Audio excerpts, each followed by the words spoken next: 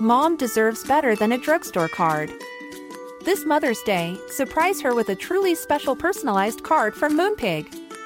Add your favorite photos, a heartfelt message, and we'll even mail it for you the same day, all for just $5.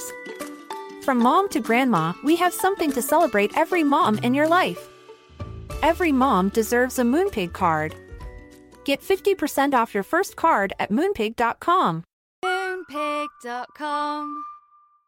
A lot can happen in the next 3 years. Like a chatbot may be your new best friend. But what won't change? Needing health insurance. United Healthcare Tri-Term Medical Plans are available for these changing times. Underwritten by Golden Rule Insurance Company, they offer budget-friendly, flexible coverage for people who are in between jobs or missed open enrollment. The plans last nearly 3 years in some states, with access to a nationwide network of doctors and hospitals. So for whatever tomorrow brings, United Healthcare Tri-Term Medical Plans may be for you. Learn more at uh1.com. Many of us have those stubborn pounds that seem impossible to lose, no matter how good we eat or how hard we work out. My solution is PlushCare. PlushCare is a leading telehealth provider with doctors who are there for you day and night to partner with you in your weight loss journey. They can prescribe FDA-approved weight loss medications like Wegovy and Zepbound for those who qualify. Plus, they accept most insurance plans. To get started, visit plushcare.com/weightloss. That's plushcare.com/weightloss. Hi, I'm Ethan Suplee. Welcome to American Glutton. Outside of acting, my two favorite things to do are diet and eat. I have a very complicated relationship with food, and on this podcast, we're going to talk about all of it. Food as entertainment, food as sport, food as fuel. I'll talk to experts and the average person, just like you and me. Today we welcome Henry Zebrowski. I met Henry on the set of The Wolf of Wall Street, where we worked together for 6 months and fell in love with him anew while listening to his podcast. You can listen to Henry on the last podcast on the left, or find him on Instagram at Dr. Fantasy. I will say that this is partially an introduction and partially a parental warning. Henry and I do quite a bit of locker room talk on this episode, so if you are at all adverse to four-letter words, this is not the episode for you. Thank you.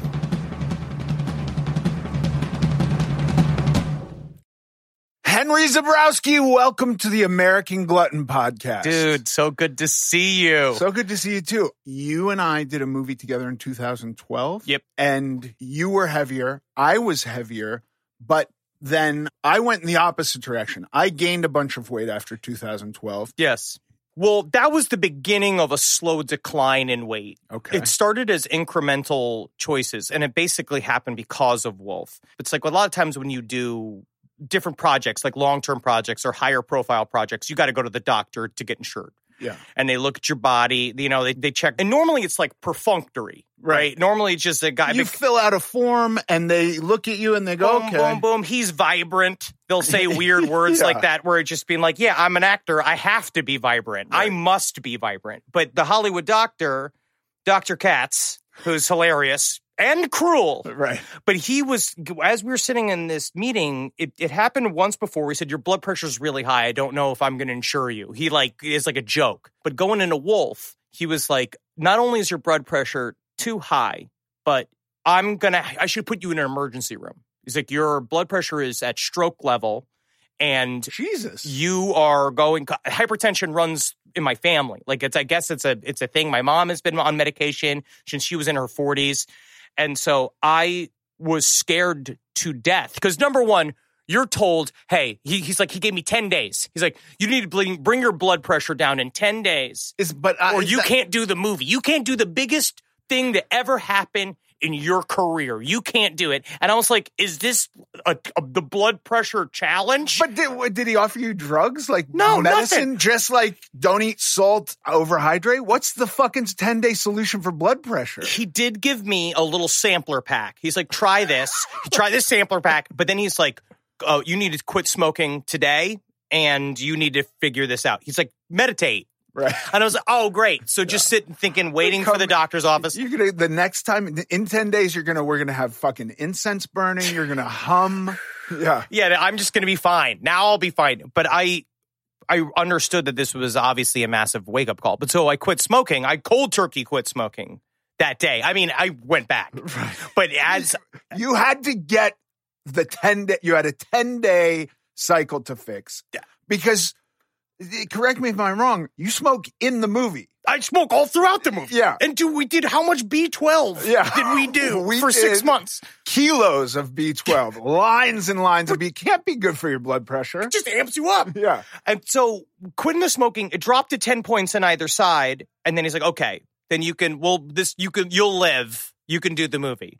So then I realized like I just have to change because that movie was incredible and it was really great to be Sea Otter. But after that movie, it started, every role I auditioned for was essentially called Fat Jerry or a guy named Milkshake. So the whole thing is how big his tits are, you know?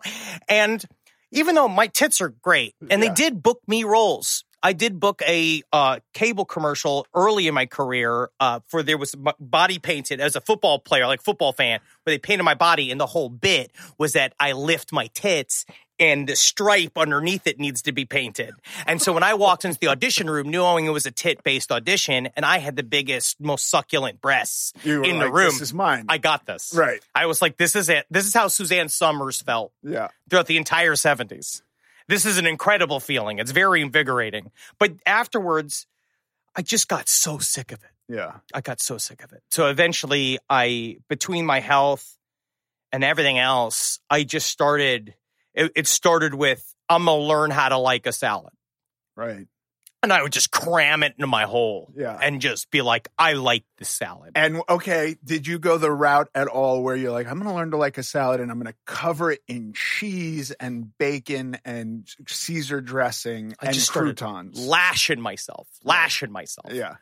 You were doing the unflavorful salad. Unflavorful. Vegetables. You're going to learn how to like this. Right. And then I read a book called The Satanic Witch by Anton LaVey. Yeah. And that's where it started. Like, so part of my weight loss journey was part of my journey into understanding ritual magic. Okay. Which I'm sorry, it starts to jump. I have so many things I want to ask you because for me, I don't know if I'm saying this right or if it's slightly different, but my idea of Anton LaVey is to thy own self be true. Yeah, I mean, essentially, it's Aleister Crowley started with the "do as thou wilt." Do as thou wilt. So for me, do as thou wilt is like a lot of drugs and Domino's pizza. I mean, there's a portion of that with the Satanic Witch. Anton LaVey talked about this concept of enchantment, trying to get what you want from people. That's kind of what his old Carney days. Right. And he talked about how to manipulate an audience. And partially what you need to do is there are 3 factors to your personality. There's the outside, whereas like as a person like me, I'm endomorphic, party animal, like this view, what you're saying, like the hedonistic, kind of attached to the Dionysian bullshit. Then there's a secondary characteristic, which was called the daemonic personality, which is the exact opposite of that, which is, and he's represented by a clock. And basically on one point, like, let's say I want to say I'm like a 4, like on the clock as my appearance. Then my inside personality is like an 8. It's on the other side, and it's analytical, intelligent, very empathetic. Like it's another side of me, totally opposite. And what you're supposed to do is, but your essential self is the middle you is exactly as you appear. So it's boom, boom. It's 2 layers kind of flashing back and forth. And the way to enchant people is essentially show them your demonic side by being like, yeah, I'm a crazy party animal, but I also love to read. Like, it's that shit where it's the constant flipping back and forth to get people interested in you. Yes. And a part of it was controlling the way people perceive you. Okay. And for a while, I think I was really into that. Like, I used to do bits about ordering Chinese food, and I loved when I ordered Chinese food for myself and they sent silverware for a family. Right. Like, it's fun to think they think I'm eating for 4, but they don't know. It's just me. It's just me. Yeah. It's just me. I'm the family. Right. But I wanted to gain some control over how I appear. Yeah. And then the ritual magic part of it was talking about making promises to yourself. Like, how are you able to manipulate reality with your will if you can't hold yourself to a promise? Like, your words have to mean something, especially to yourself and to others. So you have to be able to hold yourself accountable. So the discipline part became a thing about how your actions and words won't be able to do anything if they mean nothing. Right. So I created a plan and stuck to it, even though it still makes me not miserable, but, working out still takes 10 minutes of me going, you got to do this because you know how you feel afterwards. You have to stick to it. It sometimes takes ramping up for a while. It really does. But I like what you're talking about. It's basically like changing your perspective on it or allowing yourself a new perspective.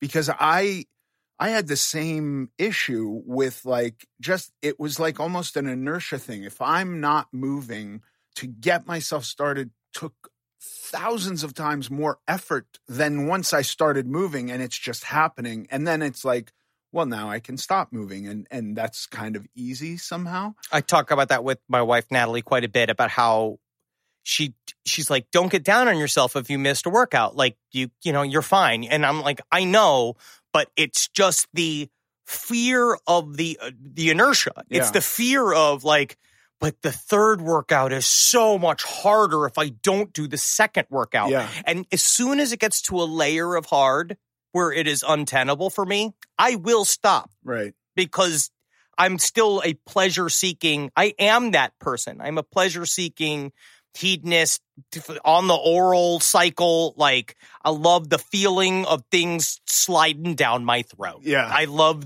it's something I get a deep sensual experience from eating. Yeah. No, me too. And it's hard to deny. And so I can slide right back in. It's my true hard drugs. Like, I've, done little dabblings of things, but I've never had one of those problems. But food is it's weird because it's not a sexy addiction. No. It is. No, I know. But it is to somebody. My kids told me about this ASMR. I might not even be saying it right, where there's a whole fetish online of watching people and listening to them. The mukbang. Yeah. They get the Somebody mukbang. Likes it. People like it. And there's also the feeder gainer thing. People like seeing people get bloated. People like to be consumed. All that vor stuff, like being a tiny little person being up inside of a beautiful woman's throat. And it's interesting. I mean, it sounds like, right. I'd try it. Yeah. Just to see what it sounds like. Well, yeah, interesting, I think is the correct word. Don't go anywhere. We'll be right back.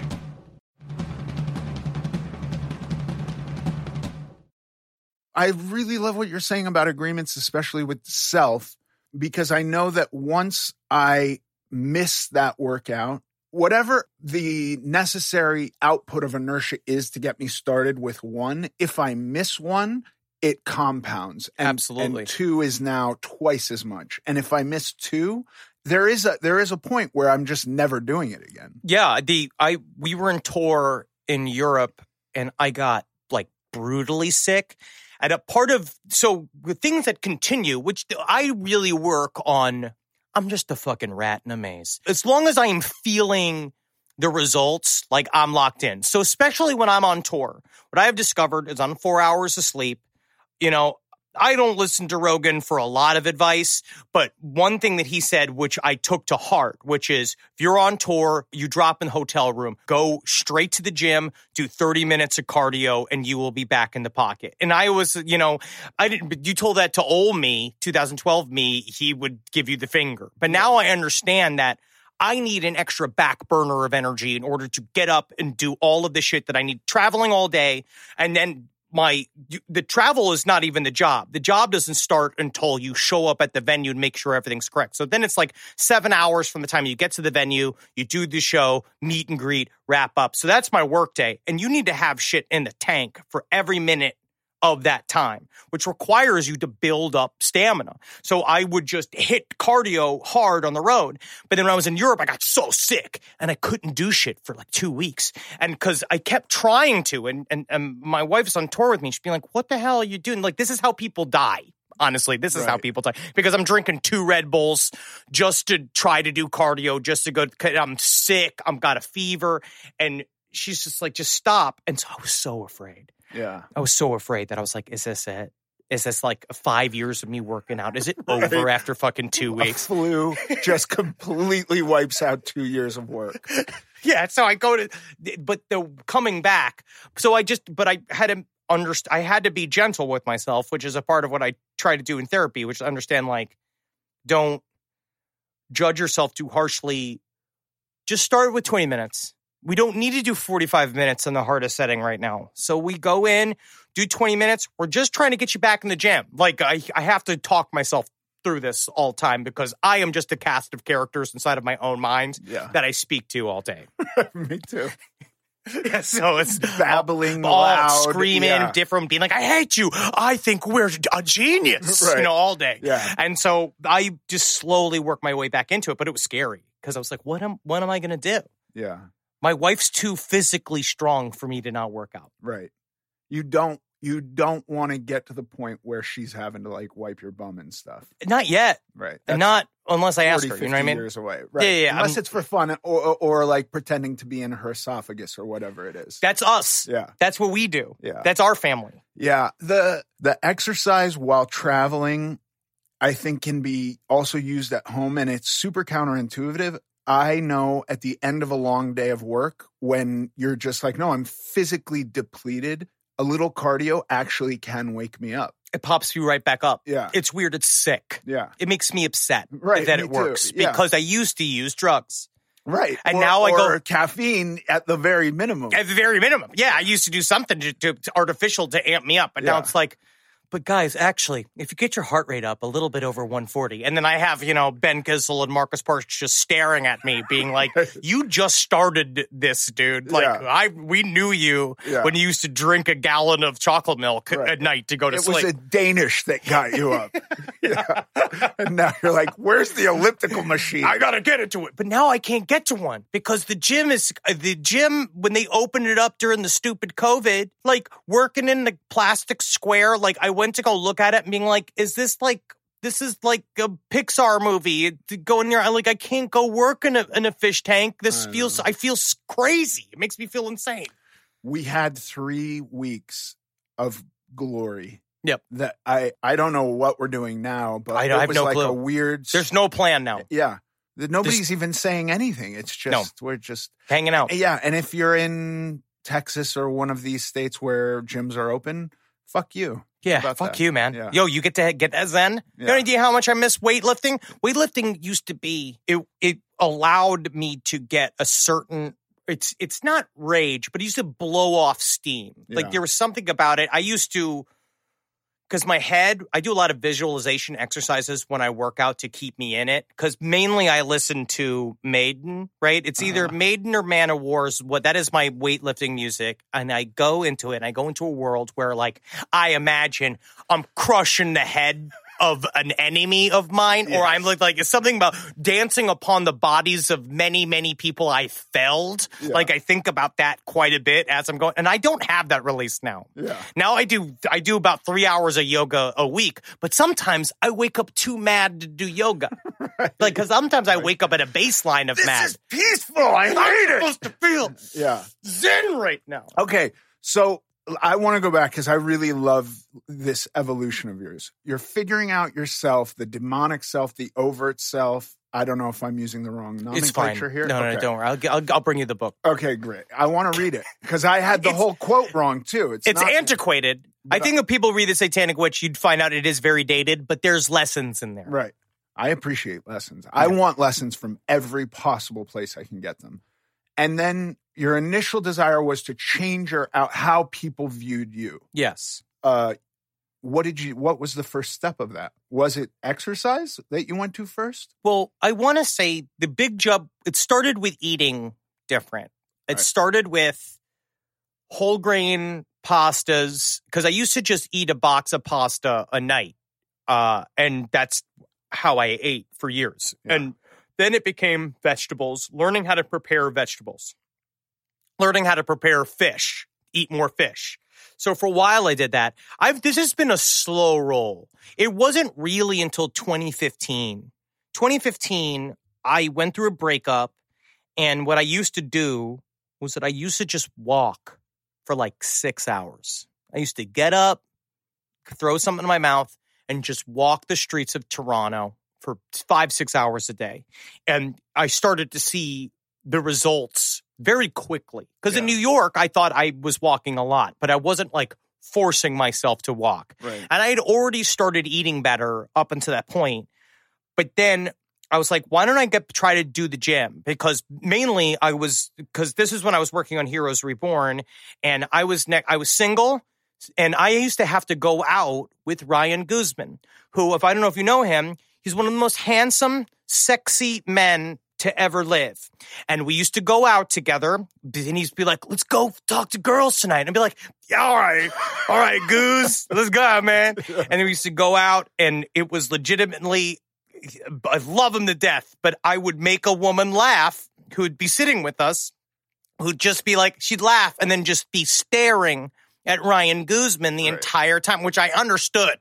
Like, she's sitting there going, I want to take the intellectual pleasure you've just provided, but I'm going to posit it onto this man, this objectifiable piece of meat. This very strong man. And he kept telling me, you don't want to date these models. You know what I mean? Like, you don't want to date. You don't want to. It's different, man. It's different. You get to meet someone who loves you for you. Right. And I was like, I'll kill you. I'll kill you. Yeah. But it was just hard. You're just like in this weird space. So I started adding the workout stuff. And then Ryan taught me some stuff. I started doing some weightlifting. It is unfair how quickly shit changes the way people perceive you as soon as you start dropping weight. It is eye-opening. I think I've heard women talk about this. I don't know if I've heard a lot of dudes talk about this, but when you start dropping weight, everything changes in a way that it was like, this is all I had to do. Yeah. All of this time which is then deeply upset. It's like upsetting. Yeah. It's like you get to a point where you're like, I was the same guy. Yeah. I was working more when I was fat. Right. Now I'm here.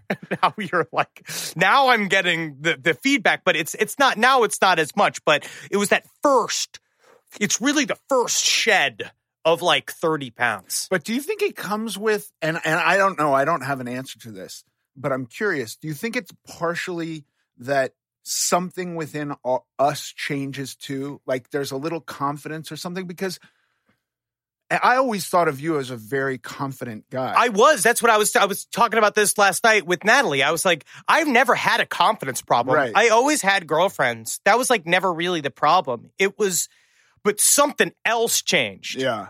The only metric is the objective metric of appearance. So yes. It's got to be that. But we were already big. When we were big, we were already on television, which denotes a certain level of people at least don't get sick when they see me. You know what I mean? Unless I'm playing a pedophile, which fingers crossed. I can't wait to start. Because I know that's where I'm headed to. I have the mustache. I'm excited for it. I'll play pedophiles. I'll play neo-Nazis. Let me do it. Yeah. Want to be hated. I want to be because I have this sweet face. Yeah. So you could throw me in anything. But at the time, it's weird. Because it wasn't from people. I guess the truth is, it was not from the people I care about. It didn't end up being from people that I was end up falling in love with, or like with my wife Natalie. I don't think it really mattered at the time because I was still just like a goofy bastard. But it was from strangers, which is unfortunate because I have a void inside of me, which is what made me a comedian, like desperate for the acceptance and love for as many humans as I can pack anywhere. And they have to love me, because if not, what am I? I don't exist, right? I'm a worthless husk if I can't make people smile. So there's something about it that perversely fed that of like, oh, now I'm making more people happy. I'm getting strange versions of like thirst thrown at me. Right. But it also opened up a whole other world. It was like I lost the weight and I was on Heroes Reborn at the time, and all of this and I was single. A lot of people come out of the woodwork. Everybody's got a lot of agendas. And that really taught me you can't just like trust a pretty woman who shows up. Right. Like sometimes they have a lot of stuff in there. By the way, I missed all of this. Mm-hmm. And like, I missed it so much that it, like, I didn't even get, the other day, me and my wife were on the beach and you guys been together for a while. We've been together forever, but she was like sitting off on some rocks and I was playing with my kids. And then I went up and saw her and she said, "Did you see that guy?" And I said, "No," because I didn't see the guy because that's not what I'm not looking for. I'm not looking at him. Yeah. And she said, "He just told me I looked like a mermaid." And I was like, whoa, okay. That's really cool. Weird. And I don't know what do I do with that information? Am I supposed to go find this guy and like fight him or challenge him? Like, I don't know why you're telling me that. And she was like, wife? Yeah, she was like, "Well, I just want you to know that's what I'm getting." And I was like, well, I'm getting nothing like that. Whatever that is in the universe that you apparently have just switched on for the first time in decades, because I've not heard of this before. No. I'm getting none of that. So like the whole, I have not been within that realm of like, even like. The closest I got, now it's a lot of like, because, women I think are used to getting unsolicited messages from people. So I don't get it as much, but men will send some stuff that's pretty outrageous. Right. Men will say stuff like, "I want to use the tip of my cock to like, and I want to shoot cum in your brain." Like they'll say stuff where you're like, I'm scared. Is that a compliment? Or are you going to try to kill me? But I guess it's all connected to them. I guess that's true. I have gotten some comments from men where I've just been like, oh my God, whoa, this is worse than even somehow like there's a spitting fetish, which I was unaware of. Yeah, I want you to spit in my asshole, or I want you to spit in my mouth. And I'm like a timid little like mouse who's like, "What are you talking about? I have 4 children and like, I don't know this. What are you saying to me?" So I completely discount men because I assume there's a group of men that liked me when I was very big. I think that's a fetish too. I'm pretty certain you were on the same website that I was on. I was on a website called Chubbarama.com. Right. Yeah. Right. We were pinup girls on Chubbarama for a month. Yeah. And it was, again, just wild. Men have horrible imaginations. Yeah, horrible. And I ignore that.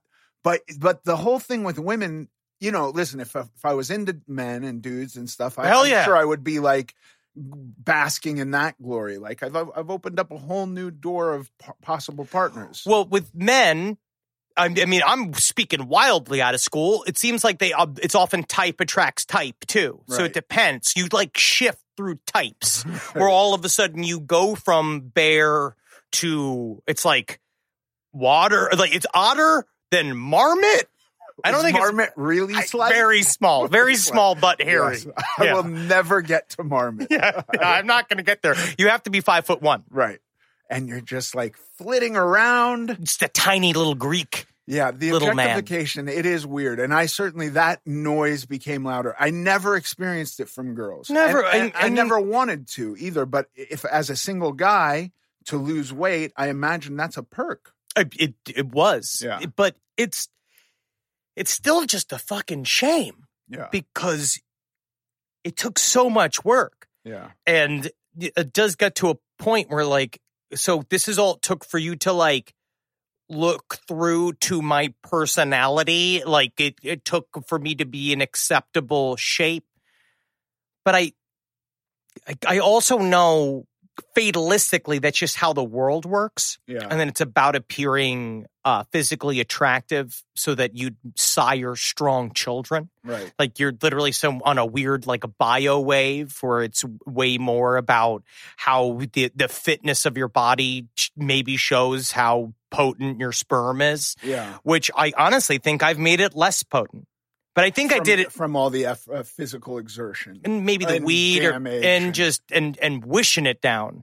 Yeah. I'm wishing I don't want my semen to be potent. I want it to be impotent. Right. There's a medical procedure for that. I know, but I'm afraid of getting the snip. Then I'm afraid of getting the snip because, all right, this is, I just got spit all the microphone. This is bad. Can I ask you a question? You're not a doctor, but I don't know if you know. Does the semen then just build up? If you get a vasectomy, does the semen just stay in the balls and does it just get bigger and bigger? I have no idea, and I've asked this very question to a guy advocating for the snip. Yes. Which I haven't done and don't plan on doing, and a guy advocating for the snip, and I said this, what happens at that point when there's meant to be some release? Is it just nothing? And he said, no, stuff still happens. Yeah, liquids come out. But it's not. Was it Pepsi? It's what's coming out of me? It's nothing that will get the girl pregnant. That's what they say. Right. But then every once in a while, one brave one gets through. There's one John Glenn in every 1,000 sperms. Is your body just assimilating that? I don't know. Yeah, I don't know. That's a great question. Does it just come out of my shit? But I hope we're getting the benefits of the protein first. I honestly, right. I'm sick of it. That's the one thing about leading more of a vegetarian lifestyle. Right. Is that at some point I'm sick of beans. Yeah. We eat a lot of beans. Are you a vegetarian? No. Okay. No. I'm still full meat. Yeah. But can I ask, how did you build where you're at now? I've been watching your videos and showing I've done, what exercise I picked up from you? Kettlebells? It was, first of all, kettlebells came from in 2012, watching you powerfully do kettlebells. At the trailer. Yeah. Hoop. I just did that because I can't get to weights right now. So I finally got 3. It took months because of stupid COVID. I finally have 3 kettlebells in my house. Yeah. I have no clue what the hell I'm doing with them. And they seem incredibly dangerous to do them improperly. They are. And so I try to learn from a YouTube video, but I watched one of your videos and I learned to do that underswing chest with the I don't know the names for anything, but it's you use the lateral machine. It's the scoop. Yeah. And the scoop, the problem is that it was making my tits more solid. Yeah. But I thought it would help the structure, but it seems to just sort of be developing the muscle above the womanly part of my breast, where now it looks like I have 2. Okay. I have answers because I went through the same thing.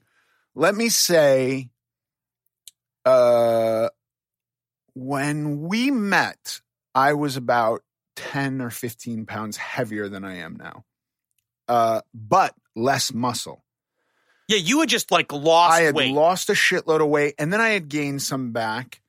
Because on the show, they all wanted us to look grosser and grosser and grosser. Yeah, I didn't quite take that. I had not yet gone to, I'm going to gain a bunch of weight, but I'd stopped riding bicycles every day and started lifting weights. From that point on, I gained another 120 pounds. Your body can do that kind of thing though. I don't know. I guess I can gain 120 pounds. I don't know where but what would you? I mean, I'm taller than you, so 120 pounds. Maybe if we made it relative, maybe you have to gain 90 or something to equal my 120. Because I would, you know what I mean? I just have a heavier body, but in gaining that weight, I ate whatever I wanted and I lift weights almost every day. So you naturally build lean tissue and muscle when you gain fat. Yeah. Not a huge amount, but a little bit, because your body suddenly needs more muscle to support the fat that it's carrying around. Which is what my dad always said, fat people are strong. Yeah, they are. It's true. Fat people are strong. He's like, you're strong when you're fat. You don't want to worry about that every time. And I was like, I was lifting weights every day, so I was getting stronger. And all I've done in this last iteration of weight loss is tried my best to not lose any of the muscle that I built while gaining fat. Yes. So I'm not now gaining muscle. And if I am, it's very, very, very tiny. That's what I like about your workouts is they're not, when I was looking at what you were doing, it's not just blow your asshole out. It's pointed. Yeah. Which is a thing I started doing, but I never really worked out because the one thing is It is never within my world to get cut. I see the amount of work it takes to get cut, and I am not into it. It's a lot of work. It's a lot of work. Just hearing DiCaprio talk about on set about what he was trying to do to catch up to Brad Pitt. Like, we used to like, what do you do to get those extra ripples? And I was like, what are you fucking talking about? Like, extra ripples? Yeah. I have one ripple is fine. And I'm not going to do that. But I want more of the gains. And I finally started to see it. And then COVID happened. And now it's all just it's been just terrible. I want to say, though, about the chest gains, I know exactly what you're talking about. I have that same issue. What happens with guys like you or me who are big for a long time is and I always was very chest heavy. Yeah, we stretch that skin out. As we lose fat takes up displaces a lot more skin than muscle. Yeah. And so we have these kind of like flabby sacks. Yeah, no one told me that I was going to lose a bunch of weight and look like a bunch of melted ice cream. Yeah. I thought that's the thing. It's like my clothes look better, but then I actually, sometimes I feel like I looked better naked when I was fatter than I do now. And be like, this is not, none of this is fair. None of this is fair. What are they doing? What kind of scam is this? Fucking scam. Yeah. So what do you do? How do you equalize the breasts? The breasts is Is it the fly too?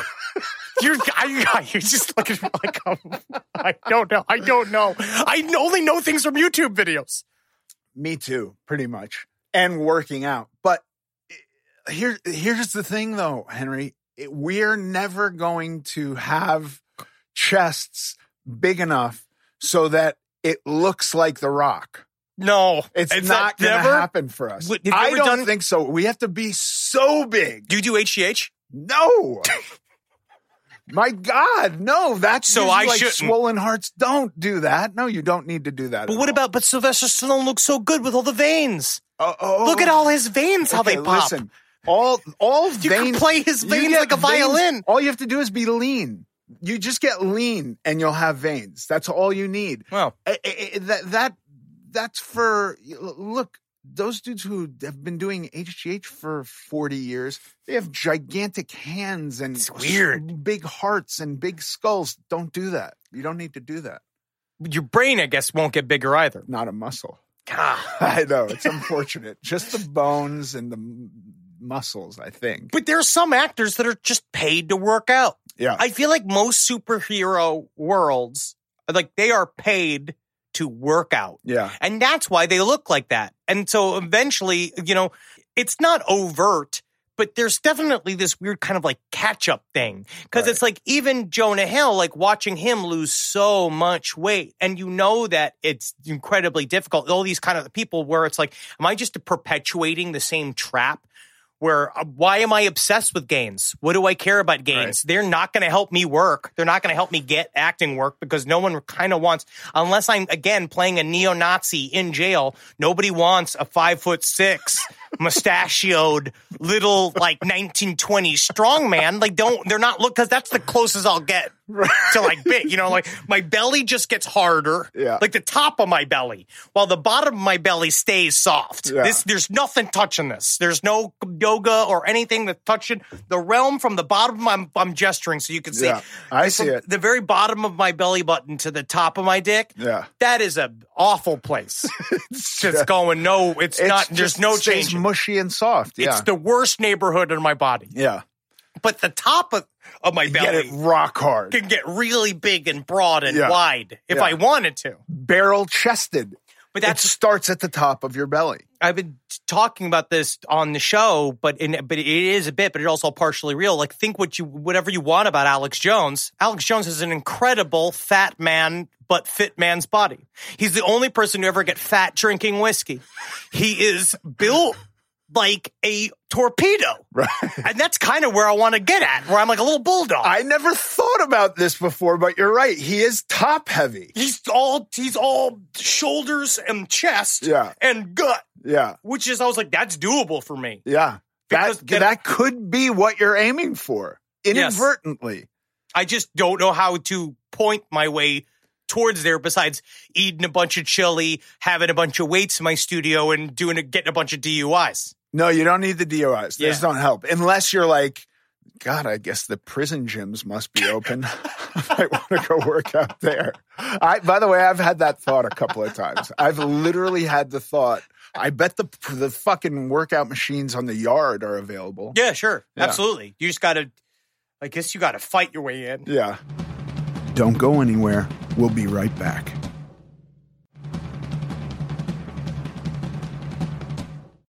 But then I was watching Big Herc. Do you ever watch, Big Herc? No. I don't know if he's as popular as he was, but he did this thing. He does a show called Fresh Out the Pen, where he asks people, he did 10 years in a Supermax prison. I do know him. He had a whole thing on how to eat ramen, like how to cook ramen and toast it in the microwave. All his bullshit, all the prison food. But his main thing has been like, they don't like jokers in jail. Right. I was like, what? Because I thought wouldn't it be nice to have one man supplying some gallows humor down here in the trenches? But apparently they beat those men. Really? Because they're like, you think this isn't serious? Right. You think this is a funny time? Yeah. And we're all having fun. You're all laughing here, Mr. Jester Man. A lot of serious stuff. I would for sure want you in prison with me if I was there. I just hope whatever it is that I do, I'm pretty certain that if I was going to go to jail for anything, it'd be white collar crime. Right. So I think the sense of humor might be better. Yeah. They all know they're getting out. They've got a cushion once they're out. They're all making spaghetti sauce like in Goodfellas. Yeah, like the doors are the open. onions and the garlic. Yeah. Yeah, that's fun. I think you go back to gains. Gains are fun. And I'll say why I think gains are fun. Because I also don't think I'll ever really look like the guy who is paid to look like they work out. Yeah. But it's a fun metric to have for ourselves. Like when you notice that shit is getting bigger, like your chest is getting harder. For me, when I see that, it's something that keeps me going. Well, the stuff that makes me saddest was what I was working on was my side flaps. Yeah. The side regions of my body are it's these little wings that I have in the middle of my sides. And I was like, I love them to be, I don't need them to be perfect, but I just want to zoom. I want to like cinch them up. And I started getting there and now they're falling again because I don't know what to do without it's the lateral raises. Okay. But you got multiple kettlebells. Are they the same? Are they the same weight? I got a 20-pound one. They're all made out of balsa wood from Indonesia. God knows what these things were Filled made with from. Sand. I don't know what they are. Yeah. But I got a 20-pound, a 30-pound, and a 45-pound. Okay.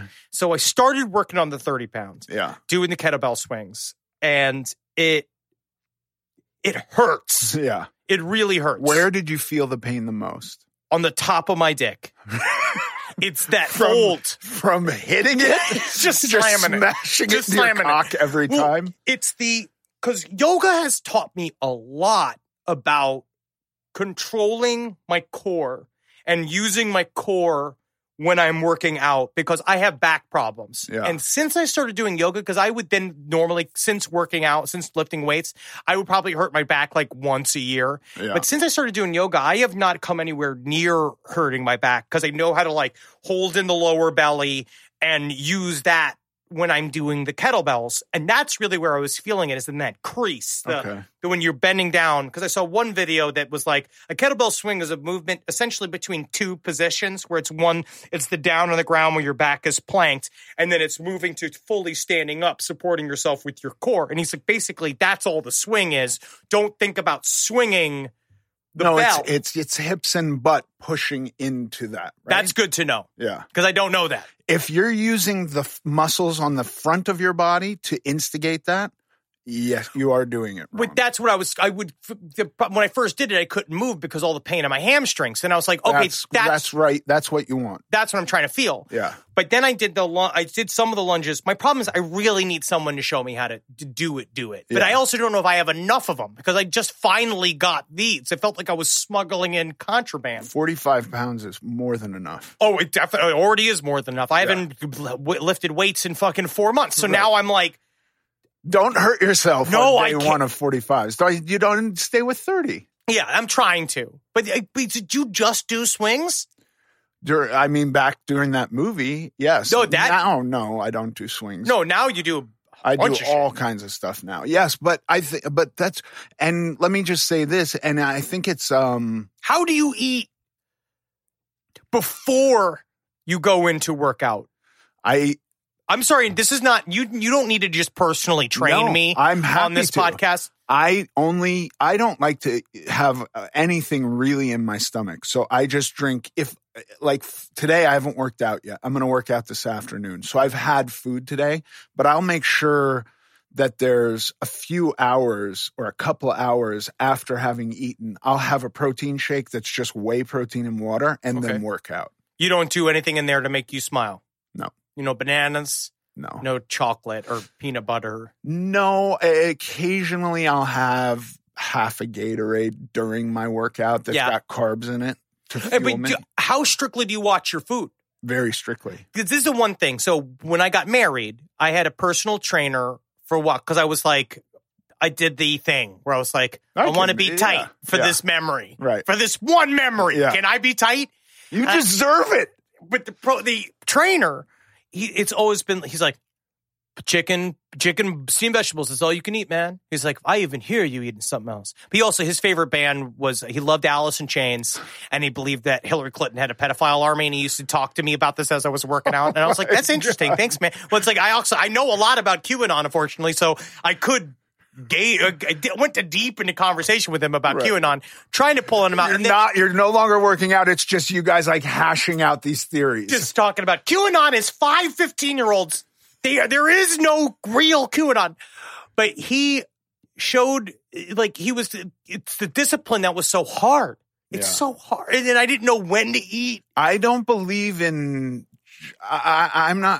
he said chicken breasts and greens. Oh, well, that's all he wanted me to eat. That was his whole thing. That's all he wanted me to eat. Yeah. He was like, that's all you should be eating. But at the time, I understand. I had like a goal. But then I was trying to see him after the wedding, and he was still like, you just got to eat like that. And I was like, unfortunately, I'm on the road at the time. It's like, and so.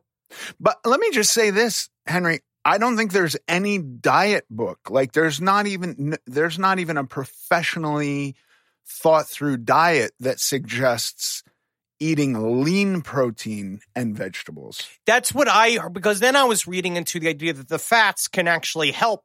They can help you. And so I am one of those, like, I really cut down on my red meat, but nothing made me feel more like a master of the universe than when I would do a weightlifting session and then go grill a steak. And then I do it again, Rogan style, where I didn't hunt it. Right. But I just. But next best thing, you hunted it out in your Gelson's, in your Ralph's. You went in there with intent to kill. They knew. Yeah. And Gelson's knew I'm in business when I said, no, actually the second one from the top. Yeah. Because I wanted the big one. Right. And they knew. Yeah, you stabbed that thing with a mental arrow. Yep, and my meat thermometer. Yeah. Which sounds like I was having multiple times. And then your knife, you killed it. I killed it. Yeah. It does sound like I had sex with it. Look, your body gets fuel either from sugar or fat. It can use those two things as fuel. Imagine a car, you can flip a switch and go like, well, now we're running on diesel. That's like a ketone, and your body will turn fat into ketones. But if you completely withhold those two things, you're not getting enough glucose from green vegetables to use as fuel, and you're not going to really convert enough of the protein into glucose to be really fueled. So then your body is eating itself in order to get fuel. And you're not going to get the same kind of gains. But definitely not.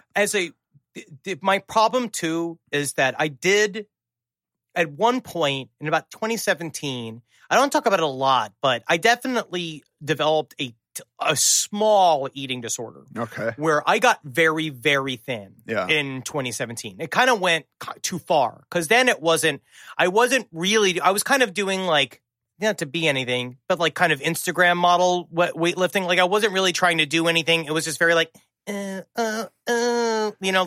get a cool picture. Yeah, let's see how it is. No, but I wasn't doing the thing where how many times I've seen somebody in the gym using the lat machine with their leg, doing that one kickback exercise, and that's the only thing that they do the entire time. Which I understand, it makes the butt look great, but I don't need that. Right. But I got really thin because I was really not eating anything. Yeah. I was eating very little, and I was not eating any sort of carbs. And so the last 2 years have all been about you can eat you need to eat carbs. You have to eat it. We got to have more things that allow you to exist and live your life with a smile on your face because it can't just be some grim existence. Yeah. Like I had to bring, not anything, but bringing beer back into my life. Like you can have beer, even though beer shows up on my body the next day. Right. It's wild. Yeah. Nowadays, too, because especially with all of the working out and I'm not drinking as much, if I have we'll have Friday night wild nights in my home. That's what we do during quarantine, which just involves us staying up till 1 and I'll have my beers, on Friday night. But Saturday night, I wake up, my pants fit different. Yeah. Immediately. Yeah. I mean, that's water retention. That's nothing you need to actually concern yourself about. I gained a bunch of weight. Your pants fit fine a couple days later, I assume. Yeah, you just jam it back in there. Yeah. The thing was when you were already soft, because my sister and I talk about all the time, we're squishy. Right. Right. You're going to get those pants on one way or another until you start popping buttons. That's the thing, is that they slide. I can kind of lift my belly and stuff it into my pants like it's a blanket. Yeah. I, as a younger person, when I was much larger, wore a lot of Dickies. Oh, yeah. And Dickies don't have a lot of give. No. And they're really, really strong. So I would wear them until I started cutting off the circulation to my nether regions. And I would get home and open it up and there would be such an exhaustive explosion of flesh. But I was unable to really break those. They were strong. I remember I forget what it was. I want to say they're called Vaqueros from JCPenney. Yeah. When I used to get my old favorite pants were the ones that they were khakis, so they looked like pants, but they had elastic sides. Yes. So they'd expand. Yes. That's what I started doing. But I was so sick of it. I got so sick of that. You know what I will say is the biggest upswing of losing the weight? Is I don't have the same summer chafe. Right. Yeah. The summer chafe. Mysterious rashes between the thighs. Under my stomach. Yeah. It was awful, man. Yeah. Now it's fixed. But Ready to pop the question? The jewelers at BlueNile.com have got sparkle down to a science with beautiful lab-grown diamonds worthy of your most brilliant moments. Their lab-grown diamonds are independently graded and guaranteed identical to natural diamonds. And they're ready to ship to your door. Go to BlueNile.com and use promo code LISTEN to get $50 off your purchase of $500 or more. That's code LISTEN at BlueNile.com for $50 off. BlueNile.com, code LISTEN. Many of us have those stubborn pounds that seem impossible to lose, no matter how good we eat or how hard we work out. My solution is PlushCare. PlushCare is a leading telehealth provider with doctors who are there for you day and night to partner with you in your weight loss journey. They can prescribe FDA-approved weight loss medications like Wegovy and Zepbound for those who qualify. Plus, they accept most insurance plans. To get started, visit plushcare.com/weightloss. That's plushcare.com/weightloss. Quality sleep is essential. That's why the Sleep Number Smart Bed is designed for your ever-evolving sleep needs. Need a bed that's firmer or softer on either side? Helps you sleep at a comfortable temperature? Sleep Number Smart Beds let you individualize your comfort, so you sleep better together. J.D. Power ranks Sleep Number number 1 in customer satisfaction with mattresses purchased in-store. And now, save 40% on the Sleep Number Limited Edition Smart Bed for a limited time. For J.D. Power 2023 award information, visit jdpower.com/awards. Only at Sleep Number stores or sleepnumber.com. the truth is my jeans, my pants, they have to go into my body to stay on my body. Yeah. If I get waist pants that accurately fit my waist, my pants fall down. They have to be cinched into me no matter what it is that I do. Yeah. Which is what, and then as I'm getting older, there's certain fundamental things that are starting to change a little bit about my body that I'm just I was like, when did I get dad knees? Right. Why do I have, it's just my shape is changing. I'm becoming, I feel myself I'm just automatically washing my car, listening to Bad Company. And I was I am a father now. Right. And I don't have children. I have a 7-pound chihuahua. Yeah. That, she still has to go to college, but so we have to work. It needs to be a college fund. I'm so envious when I see anybody who just has a belt on and like not a lot of constant adjustment. Or a guy that just has no belt on, or it's just sitting on his pants. headphones. Yeah. How does that work? Where's your fucking life? When do I get there? I don't think that's in the cards for me. We'd literally have to starve ourselves. But even when I was that thin, at my thinnest, I had to tighten it so much because like if I sat down and then stood up, the displacement of flesh was such that my pants would wind up in a different spot. It literally is completely true. Yeah. But I used to build it as a comedy bit because for many years what I discovered is that I couldn't just suck in my belly and my pants fall down. Yeah. Which is it's like a comedic gift. Yeah. From the Lords, but it doesn't work as much now. No. As you get older, it becomes less cute. Yeah, it becomes creepy and potentially now a sex crime. Yes, and I'm not trying. That's why I'm never alone in a room with anyone. No one is safe. I film all interactions with me and others. Got a body cam. Yes. Well, so what are you eating now? So now you eat carbs. Well, now my thing is that with COVID, the main focus has become mental health, right, versus anything else because all of our outlets are gone. I'm not going to bemoan this shit, but the one thing about this time period is that if you are an extrovert, this is actually a really tough time. Yeah. Like Ben Kissel, who does the show, last podcast and left with me, he's the same way. We're used to a level of human interaction that we don't have. And we're kind of we kind of go a little crazy. So I'm trying to figure out. Does he have a wife or a No, partner? He's got nothing. He's got 2 dogs. Just him and his dogs. Yeah, he loves them. Right. I mean, I'm hoping they're not having sex with each other. I don't think they are. They're not having penetrative sex. Right. But that stuff's happening in the same room. They're alone. Right. They're alone. But so I've been giving myself a lot of allowances. But during the day, so what we have our HelloFreshes. That's an ad. If you want to either go to HelloFresh.com/lastpod. I think that's our subscriber code for that, our promo code. But I did a good plug. Yeah. So we have the HelloFreshes. But mostly what I'll do is like during the week, I eat my Old Man Hyper brand cereal in the morning so I can shit. Right. Then I'll have like one or two grape nuts. I wish. I like grape nuts. Me too. It's delicious. I do like grape nuts. Natalie hates them, so they're not in the house. Okay. I do with Nature's Path. Okay. The like flax ones, like it's colon blow. Yeah. From SNL. Yeah. And then I got then I'll have like 1 or 2 hard-boiled eggs. And then normally I don't eat lunch or I'll eat something light. And then at night, normally make like during the week is like a meat and a salad. And then either a sweet potato or we'll make some kind of side dish. Like now, HelloFresh will also do all of like the not just quinoa, but the other like farro, those kind of grains. So we'll eat those.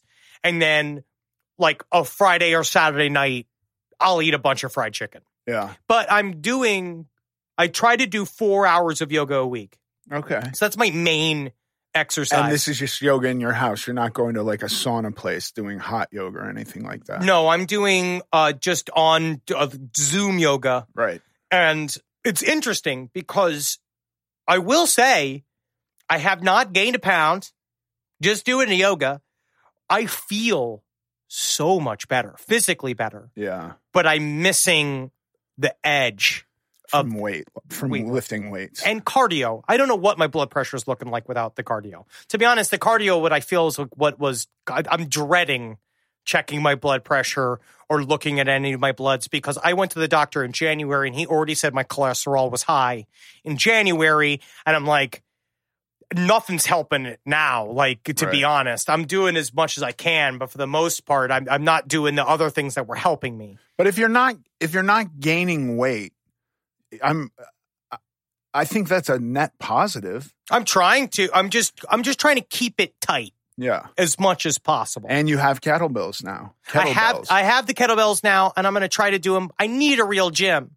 I gotta figure it out. I have room, so I just have to. It's about getting the weights to your home right now. Yeah, I ordered 2 like adjustable dumbbells that go to like 92 pounds. Are they good?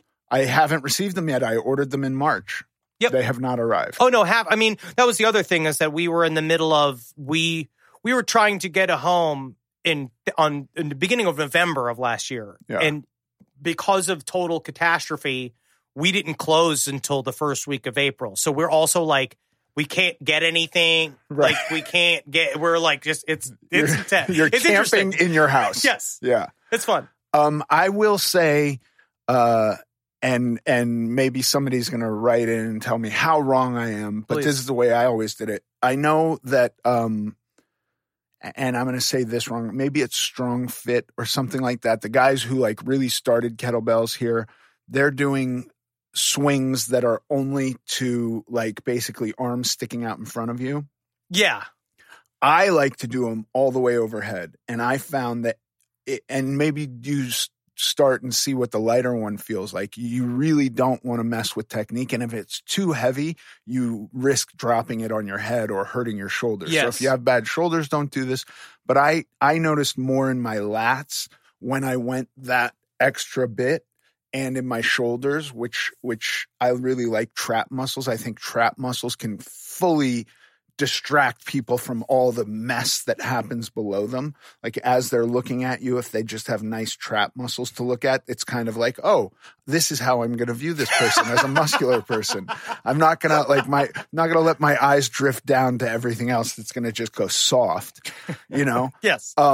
And I think that extra bit of a swing is super helpful. I mean, now I just got to try. I might try to take one of those kettlebell classes online just to have somebody do it. But I kind of wish I had, I'm not going to say erotic, but, like having someone come and hold my hips, kind of the way if you were to try to teach your secretary how to golf in the 1970s, like something like that, where someone could hold my body from behind while I'm doing it so I can see how even you'd start off for like maybe a half an hour just doing the motion with nothing in your arms and their arms following your arms. Me. Yeah. And then treats like a dog. Right. So that I start to build it. You did it right. Here's a piece of bacon. Yes. Yeah. Yes. That's what I want. I would be willing to bet that there's somebody who's expert in this that you could videotape yourself and send it to them, and they would like tell you, here's what you're doing wrong. Here's how you fix it. But I do believe that the hamstring,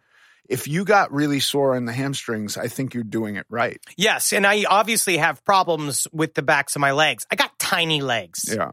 Which also makes, honestly, a lot of yoga kind of difficult. So there are things that they want you to do in yoga that are very difficult for me. Right. That I can't get to. Downward dog for me looks more like a push-up plank. Mine as well. Yeah. But what then I'm learning is you have to turn the tries out and back. This chest has to sink more forward as you bring your shoulder blades more together, and it's really letting the head relax. And then I started looking in the mirror and actually starting to see the downward dog. So it's weird. I'm starting to see my yoga gains, right, which are the exact opposite of my weight gains. But I think it will all benefit.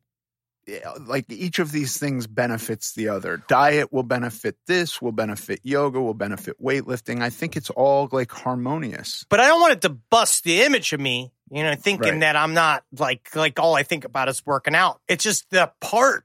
It's a part of my life now. Yeah. And I read in Liber Null by Philip Carroll, they were talking about the idea of chaos magic and like being a ritualistic magician. What you have to create is some form of mastery over your body, and it's more about the discipline of the act. Yeah. And I think it's really important. It's important to hold yourself accountable and say, like, I'm going to stick to this. I know I need 30 minutes of activity a day to keep this engine running so that I can continue to be as strong as possible. It makes you stronger mentally. Yeah. It lifts the brain. It lifts the fog in my brain. It allows me we do 5 to 6 hours of content a week. Right. I have to yell into a microphone all week, and you got to have the juice. Yeah. And a part of the juice comes from weightlifting. Right. And vape. Vape is key. Weightlifting and vape. I mean, honestly, I miss it. Yeah. I miss like hitting the vape, going to the gym and just blissing out, just going to another place. Is that a thing? Does that help? Vape, I'm assuming you mean THC. Of course. Okay, I didn't know. I was like, does nicotine really help? No, it can't be I that. wish. But I was I was in a gym not too long ago, and it was like a private clubby gym, and a gentleman was smoking a blunt prior to working out, and I was so confused, and I was just going like, how do these things feed into each other? What I like to do is smoke and do cardio. Is that true? Smoke and do cardio is one of my favorite things in the world because, I mean, it's I don't know what it does for my body, but I'll write while I'm on the elliptical. Really? Like, I'll come up with shit. Well, something about, like, letting your brain just go, like, listening to some music, and then your body's going, but the elliptical's so boring. It's the worst. I hate it. Yeah. I still hate it. Me too. But I need to get I have bad knee, so I can't run. Yeah. And so I can do the elliptical and get my heart rate up, but then my brain travels, and sometimes I imagine I'm running on a field of skulls. And then I imagine, like, the script I'm supposed to be working on, and it does help. Wow. And it just allows me to focus. I am going to try to be creative the next time I do the elliptical machine, just because it seems so much better than the utter monotony that it is today. You're going to let your brain out for it. Like, let it go. That's the only key that's helped me. It's helped me bust open several scripts that didn't go anywhere. Right. But creatively. Creatively, it really helped. Right. Weirdly, because it's just dead space. But then I start thinking about how do I apply that more and more in my day. Yeah. But I notice, not to go back into this, but in terms of the ritual magic part of it, there are some people that get Will you explain ritual magic? Well, they're, like, how do I put this? Just like right-hand path, left-hand path. This idea of people that you can understand, you can impose your will upon reality. Okay. And that the human mind works with symbols very easily. And let's say all of reality is completely just created by the jelly in our heads, right? So that means that all of this I'm generating is a constant, like, streaming service is around me. And if I can figure out how to completely get my active conscious mind out of the way and speak to my subconscious mind, the DOS, the thing behind it, the system behind the reality that I'm experiencing, that in a way you can edit it. You can edit what you experience either just through, even if it is just straight up self-hypnosis, but there are things that you can do that increase the likelihood of certain things happening to you that you want to happen. Right. Or things that you want to happen for the world or things around you that if you really can concrete change your mind, it happens in front of you. Yeah. And there's many different ways of doing it. There's like the left-hand path,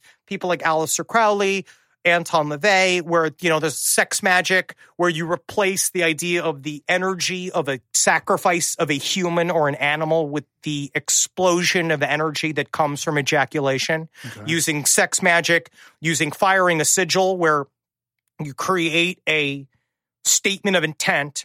You basically take out all of the repeating letters and all the vowels, and you take those letters, and then you take them and you create a symbol out of those letters in which you can no longer recognize the letters. It just looks like this kind of graphic. Then you imagine it in your mind, and you hold it in your mind, and maybe you charge it for a very long time, where you fold it up, if you draw it out, and you put it in your wallet, or you keep it in a locket, you keep it in your house where you see it every day. And then when you're ready to fire it, because it's all about timing, it's very involved. There's a lot of reading and a lot of trying to figure out how you want to do it, especially if you're going to do the right-hand path magic, which is the nerdy thing. But if you want to fire a sigil, you then imagine it in your mind, and then you jerk off thinking about the sigil. And then as you ejaculate, you imagine shooting the symbol out into the world. And I believe that it was a part of the reason why I got Heroes Reborn, because I did a fasting ritual. I was in a place. Yeah. Now I don't do it as much, but I think it's more important for me how I live my life. Like, it's living my life with intent and living my life knowing that I'm going to get what I want from what I want. Like, I'm going to get it. And a part of what I need to do is attune my will with reality. Yeah. And to me, it's constantly proving to myself that I am I'm speaking my truth and I'm doing things that I say that I'm going to do. Right. And that's just a base level, because I don't think I'm going to be really doing any sort of real ritual magic until I'm retired deep into my 60s and 70s. Yeah. And what's right hand? Right hand path magic is, how do you fully break it down? It's like an academic magic. Left hand path magic they want results. They want to see change in the universe. They believe in a pragmatic use of ancient ideas to get things, like get that job, get money, get love, get luck, get physical health, that type of thing, mixed with maybe some ideas of grandeur and some knowledge along the way. But mostly it's about getting stuff.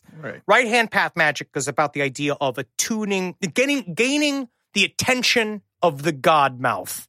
Like, it is all about knowledge seeking. You want to enter into a space where you are privy to all of the answers to every question that the universe contains. But right-hand path magic they're kind of like a series of gatekeepers.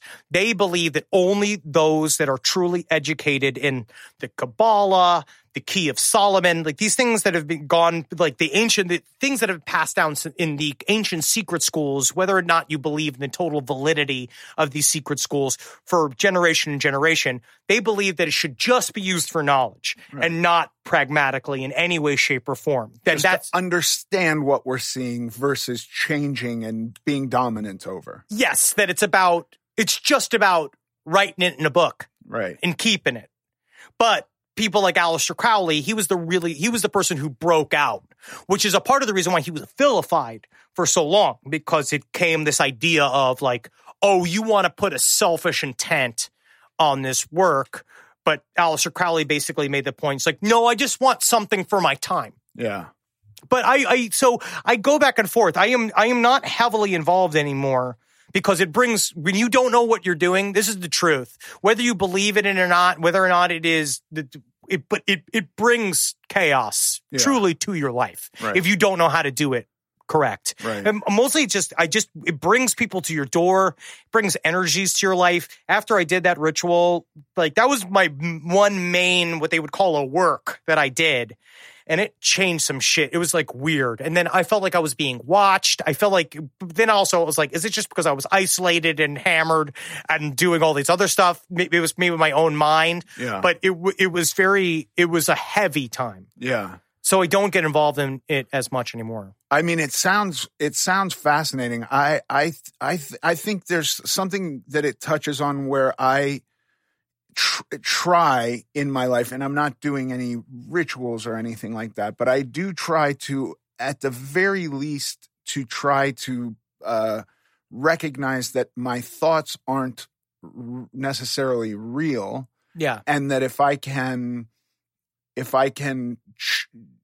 see another point of view, whether it's real or not, if I can see it, if I can get there and go like, oh, there's a perspective that is completely different than mine, that's viewing basically the same objective stuff with a completely different narrative attached to it, that if I can see that, then it can be as real for me as possible. And so therefore, a lot of the stuff like how I feel not great about my body, I can also go like, I know there is a way to feel great about my body and try to manifest it that way. I'm in the middle of that now, right? Because I suffer from anxiety and depression and OCD. I mean, like I am be locked with fear. Right. And sometimes when these things come on and my anxiety comes on, it feels like a solid wall. Like it feels like, and I don't see anything but the concrete truth of whatever that fear is trying to tell me. Like they are and same thing, depression is the other side of it too, where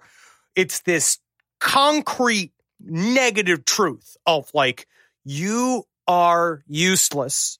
Your work is not important. Or a fear of like, COVID will kill you. Like this thing comes like a solid block. Yeah. And I see it just as, oh, this is going to happen to me. But you start to understand like, no, doing visualization exercises of my own, it's like you step back from the fear, gain a new perspective, start to see the edges of the fear being like, that's a lie. This whole fear is just a lie. You have to find a way to see the other side of it, right? To see where it's coming from. How do you actually gain sympathy with your own fear voice? Learn to better relate to that voice that is telling you these things. Do you have to like make that voice feel better? Yeah. To get around all of this bullshit, this like wall of like, I'm garbage. Well, and it's like we talked about inertia. That's not real. It's not real. It's an idea, which is real in the moment. And I'm not denying that it doesn't appear to be real and that it doesn't take real effort to overcome. But sometimes for me, sometimes when I recognize like, oh, that effort is a decision away. And I make that decision and then I'm just doing it. And it's like, it was so hard to make that decision. That's what I deal with every day. I think that's like the key where I don't know if it's healthy or not, but if I've been like bed bound by, like if I feel like I can't get up out of bed, what I end up having to do quite a bit is like physically lift my leg out of bed. And I lift the other leg out of bed. Yeah. And know that like I have to make a physical decision. Yeah. Get up, go make breakfast. Get up, do this thing. And it really does. It's just that it's right before where if you can gut it enough to then push yourself over the edge of the decision and then be like, okay, now I've done the thing that I was afraid to do or I didn't want to do today. Yeah. And now I'm already in the middle of it. But that's for me every single time I work out. Yeah. Me too. Like, it does not get easy. No, I used to have dreams as a kid where I'd wake up frozen and I would just be going, I can't move, I can't move, I can't move. And it would take almost convincing myself that I was shocked by electricity or something, but a startling jolt to get me to move. And then once the movement happened, it happened. And I actually had a weird experience with drugs once where I was truly trapped. It's like a K-hole? It wasn't K though. It was, in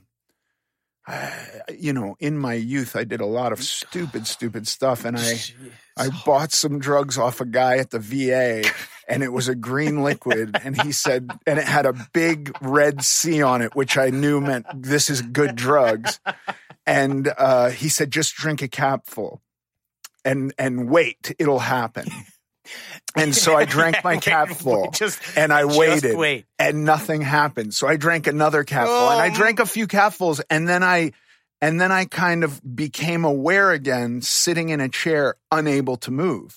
Oh my fuck. And that seemed to last forever. And I kept doing like, just move, just move. And it took so long, but finally it was that jolt and I moved. And it's just kind of like been true in everything. Like go to an audition.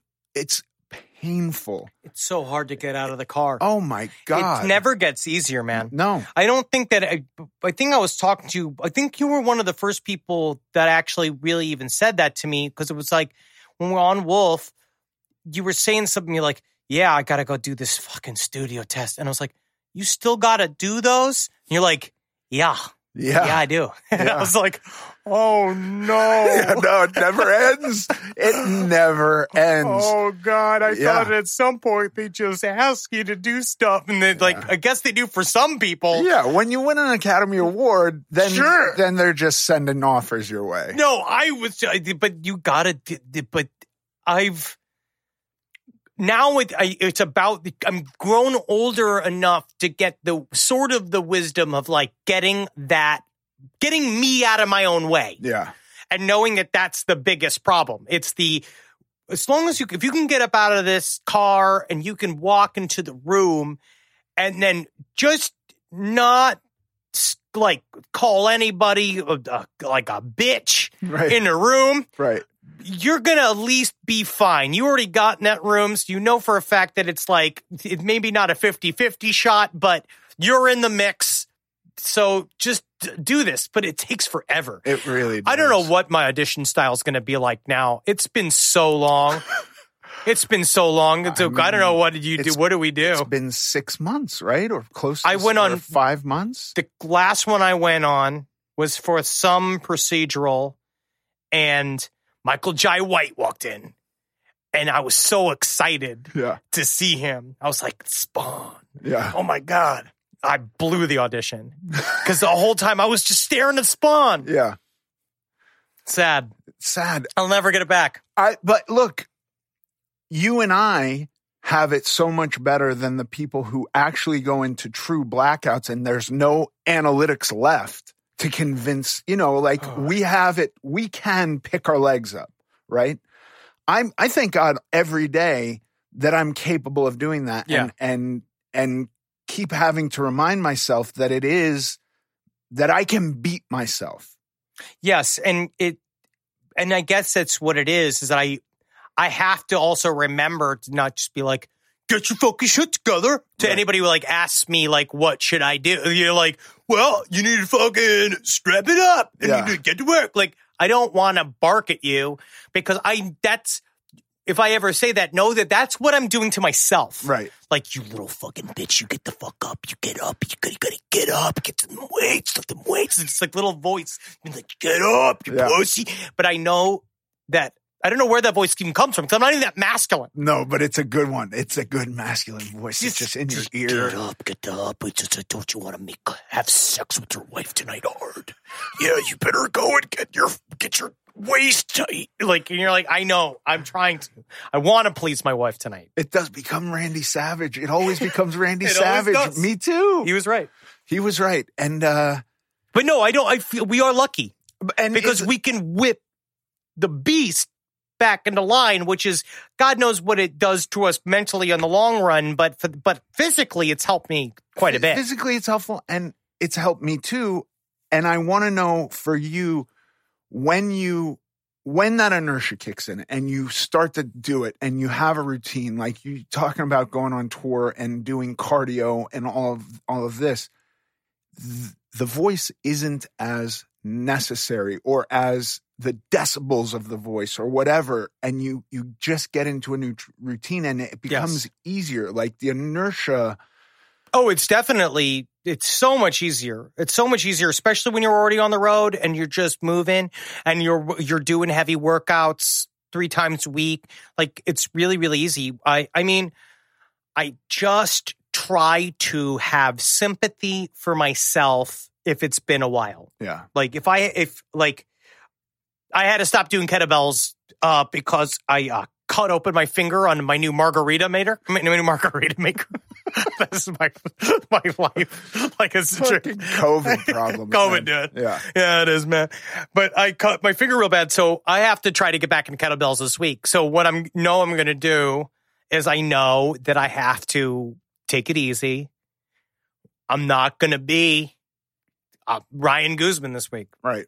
Like, this is not the week where I'm going to go in there and crush this workout. I need to go and build some fundamentals, focus on the fundamentals, and know that if I take my time, I will get the workout, which is actually, it's more also remembering, like, the workout will actually be better now than it was the last time when you kind of felt like you were in a little bit of a kettlebell rut. Yeah. Where the last time I worked out, I was already kind of feeling like, I need to turn this up. Like, I know that this is I'm not getting anything really out of this. So congrats, Henry. You get to have a workout that's going to make you feel like you got hit by a truck. Yeah. I actually love that you're saying that because I don't get sore. I'm like never sore now. And some people, as long as you're in it all the time. Yeah. But I remember how great how proud of that soreness I was. And now that it doesn't happen, and I'm not looking for soreness, but I do know, like, if something happened and it took me out, I know that I would have at least that to look forward to. Like, I'm gonna do something and I'm gonna really feel it. I'm gonna feel it. Yeah. I gotta feel like I'm just so like that. I just need rewards, and I need little pats, and I need little treats. He's a good boy. I need all of that shit. So the soreness really helps me, and I don't know where I would be, but because I can't keep pushing to intensity. No. My problem is that when then also if I'm in a really heavy workplace or I'm doing a bunch of stuff like.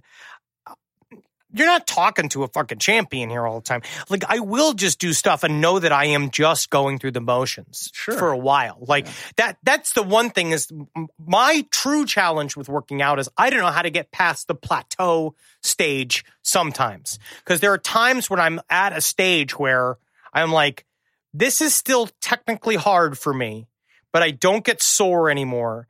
But I'm not quite getting gains out of doing the same thing again and again and again. Like, okay, so 2 things I would just say, and I don't know that I'll be able to explain them all in detail, but they are 2 things. One thing is I believe, and what I've found to be true, is with working out with weights, there's got to be a constant increase. So, like always. Always. Until you get about like 4 or 5 weeks in, and then you got to do a real easy week so that your body, because if you just increase infinitely forever, eventually you're going to injure yourself and you won't be able to do it. So you go. I knew a guy in Here's Reborn, Clay. He was fucking huge, big old, he's jacked. Yeah. And but he explained to me, he's like, what I do is I go to the gym, I lift the heaviest thing I can lift 8 times. Right. And it's like, that's all you do is like, yep. Forever. And if I can't lift it 8 times, I stay at that weight until I do the next one. But each time I just add 10 pounds. And I was like, are you at 1,000,000 pounds? Right. Now, yeah. like, you're so big and strong. Just an animal. I think, listen, the principles of progressive overload with weightlifting, I think, are really scientifically sound. And so... So then you go all the way back down and then you build it back up? Like what I do is like, these aren't real numbers, but let's say I'm going to do a bench press, and on Monday I'm starting my cycle and I'm going to start with 100 pounds. I'll do 100 pounds and I won't do it so much that I know whatever my next workout I can do. Yeah. You know what I mean? I'm yes, not absolutely. Get so I'm not blowing it out. So then I'll do my next workout. I'll either go to 105 pounds, or if I was doing sets of 10, I'll do sets of 12. Or if I did 4 sets on Monday, I'll do 5 sets. And then I'll increase basically very little volume throughout the course of a month. And then after that month, I'll take a week of not nothing, but really cut everything in half. Wow. Do you do muscle groups at a time, or do you just do your whole body in one go? I do muscle groups. I'll do like chest, back, legs, chest, back, legs, basically. And by chest, I mean chest, triceps, and then back will be back, biceps. Where you squeeze the ropes? Yeah, a lot of that. Do you flip the ropes? Do you do the thing? I'm sorry, No, it's okay. It didn't quite get to me, so we're safe. I was talking about this, Natalie, the other day when you're in conversation with somebody and you watch the spit go from their lip like onto your face. And you can hear it. Yeah. It's like a missile, yeah. I bring the plague to you. Yeah. Do you? No, you don't flip the ropes? I don't flip the ropes. Do you flip the tire? I don't flip the tire. The CrossFit looks really dumb. CrossFit looks really hard. It looks for young people with really good knees. They're really, that's the thing. You have to be really in top shape just to exercise like that. Because there's always those guys, because that's the main, I don't miss New York at all. Right. But I miss New York gyms only because I used to work, I want to say that, what was this called? I want to say it was called the Steel Mill. Oh, boy. It was this like janky-ass gym in Williamsburg. It was in the basement. And it was like, I remember first learning, it's like, that's how you, someone showed me, it's like, that's how you know when guys learn how to work out in prison. Because they work out in jeans. They work out in like full, like normal clothes. Yeah, they just got off work and went to the gym. They go right to, I have my little compression shorts on and my neon shoes. You mean like, they are just dressed as a construction worker and working out. I love that. I miss it. I remember this one time, there was a huge man that was like, I was doing the back fly machine and he came up. He's like, you done using that machine? And I was like, I am? He's like, you're done on this machine. It's like, you're right. And I just stepped off the machine and he had a 6-pack in a plastic bag and he just he was just drinking beers and lifting weights. He was a huge man. Oh, that sounds wonderful. He was having a great time, but LA is different. Yeah. LA is everybody's in compression shorts and neon shoes. Everybody, and they all look good, and it's just the whole floor is CrossFit people. Everybody's using the machines backwards. No one's doing the thing that I was taught to do by the personal trainer. I go to the same gym as Eddie Pepitone. Okay. Do you know Eddie Pepitone? I know who he is. Yeah, because we do Your Pretty Face Going to Hell together. Yeah. And man, just seeing him at the gym is just one of the funniest, best things in the face of the planet. Bet it's great. He is just so mad. No, I have a gym where everything's got a little rust on it. Stuff's held together with duct tape. I like that. Me too. I like, honestly, when I was saying I'll go break into a prison or get invited into a prison to work out, many are. When I had this thought, I was like, yeah, that's my preferred gym. Yep. A little rust. And because then I don't feel as much like a monster. Yeah, me but too. But I also know truly, that's a big thing. If there's anybody out here who's is in that world of like, I don't want anybody looking at me in the gym. No one is looking at you. Right. Nobody cares what you look like in the gym. Nobody does. To be honest, when I see like somebody who's obviously like just heading into the gym for the first time, I feel really happy for them. Yeah. Because I know that it's difficult. And I was you. Yeah. Just like sheepishly showing up, just being like, I hope no girls look at me. Yeah. Now I hope they look at me. I also am so excited for people who are clearly new to the gym because I'm like, you get to have so much more, so much quickly. Like you're going to change your body. Yeah. Cut to 5 years later when you're like, it's a lot of work. I'm doing this shit all the time. Yeah. And I barely see anything, where at first all of the gains were so wild and so fast. Yeah. And it was just, you really see it, but it's still not fast. It was like 6 weeks, but still you see it. Where now I can't see shit. Right. And I don't want to do the other thing because it's really about the protein shakes and not, just got to get them I got to get a bench. Yeah, me too. I got to get a bench. You don't do work out at home? I do, but I don't have all the stuff. Yeah, I don't have all the stuff. But my thing though, truly, I'm not acting like this is some kind of new normal with this COVID-19 bullshit. I'm not letting it go that far. We're thinking that plague times are going to be forever because eventually this will end. So I'm not going to set up my whole house so that I'm ready to work out in the house because eventually I miss going to the gym. There's something about the energy of leaving my house to go do it. Like I also get into the mental movie of if it is the end, if this is the end times, don't I want to like experience the last part of the plague in as good of health and shape as I can be? That's how I feel. Yeah. I want to be able to, if shit goes down, the feds are coming for us. Right. I want to be able to run. Right. I want to be able to get my cardio up. Yeah. So that I am strong enough to fight it. But I'm not a physical fighter. Like my friend Matt, my buddy, he gave me a gift certificate to some Krav Maga classes. Yeah. Right. And I was going to start taking it. And I know a lot of comedians and a lot of comedians recently, but actors like to get into these kind of physical fighting things. My thing is, I'm not a big, I don't want to be wrestling with a man on a mat. I'm just not a thing of attracting. I'm more of a Dr. Octopus style. Like, I'd rather have a series of mechanical traps. I would have I'd rather hit somebody with a stun baton or like a paralyzing dart than physically fight them. Right. I don't really want to physically fight people either, mostly because I don't want to have any physical contact with people I don't know. I don't like it. Yeah. I don't like it. If I just don't want to wrestle with another smelly man on a mat and have him cover me with all sorts of burns. I don't want to deal with it. Right. Because in the end, like if I'm going to fight, that's where I'll have I need a Derringer. The last time I was training in jiu-jitsu, which was a long time ago, I got something called an oil check. And I didn't know this was a thing. Is that what Sandusky, all them did? That was a thumb in the rear end. And the guy really tried to get his thumb in my rear end. To surprise you?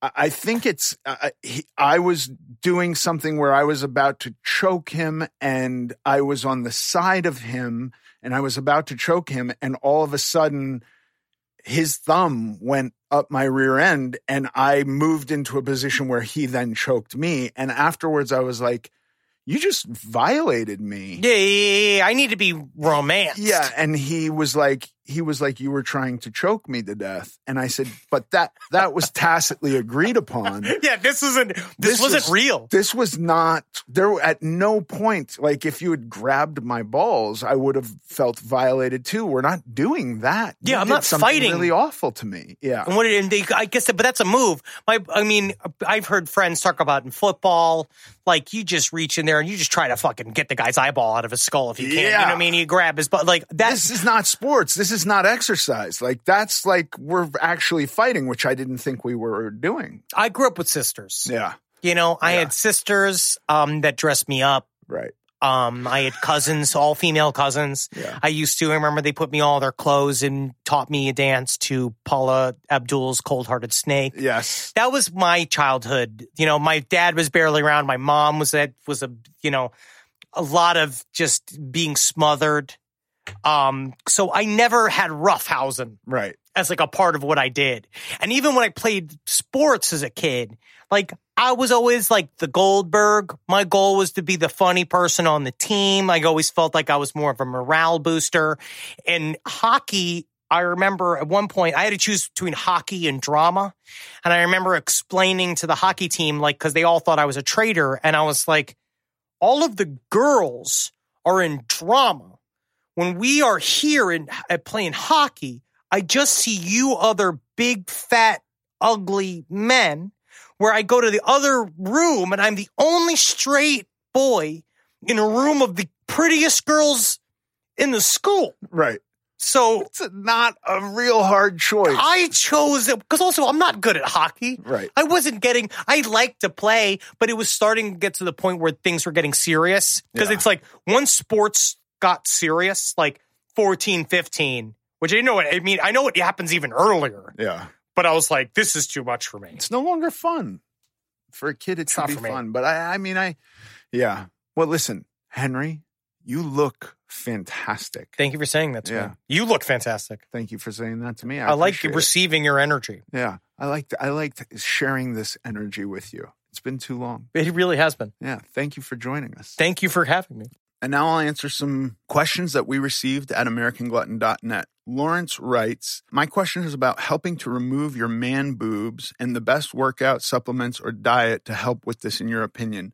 Thanks for the question, Lawrence. I think the only thing that pops to my mind is like bench press and variations of pec exercises. So flat bench, incline bench, decline bench, dumbbells. You could do dumbbells in any of those positions. You could do flies, dumbbell flies, cable flies, push-ups. I don't know about diet or supplements for this. I've actually only heard that if you take supplements in the wrong way, you can actually increase man boobs. I don't know. I don't really know a lot about that. As far as fat goes, I think we pretty much, it's very hard to do targeted. I mean, I actually don't know if it's possible to do targeted fat loss, but if you want to build shape to your chest, those are the exercises I would do, and just do that in conjunction with losing fat. And I mean, I look at my boobs and I think they actually look like giant boobs. I have a pretty big chest. So I don't know if that's what you're talking about, or getting rid of or making them look less soft. And that I would only suggest doing pec exercises with weights. Thank you for the question. If you have a question you'd like me to answer on the podcast, please submit it to AmericanGlutton.net. Thanks for listening to this episode of American Glutton. I'm Ethan Suplee, and as always, joined by my chaperone, Paige Dorian. Follow us on Instagram at American Glutton Podcast.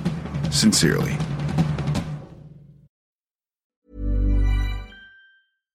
Mom deserves better than a drugstore card.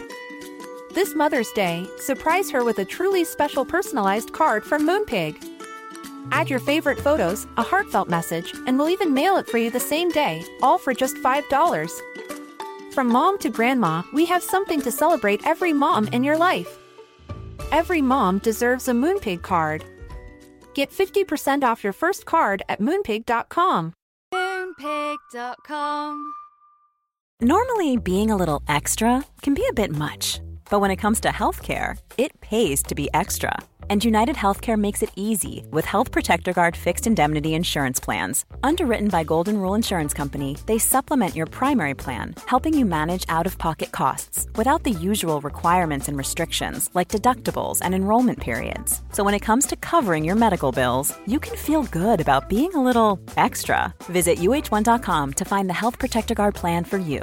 Mom deserves the best, and there's no better place to shop for Mother's Day than Whole Foods Market. They're your destination for unbeatable savings, from premium gifts to show-stopping flowers and irresistible desserts. Start by saving 33% with Prime on all body care and candles. Then get a 15-stem bunch of tulips for just $9.99 each with Prime. Round out Mom's menu with festive rosé, irresistible berry chantilly cake, and more special treats. Come celebrate Mother's Day at Whole Foods Market.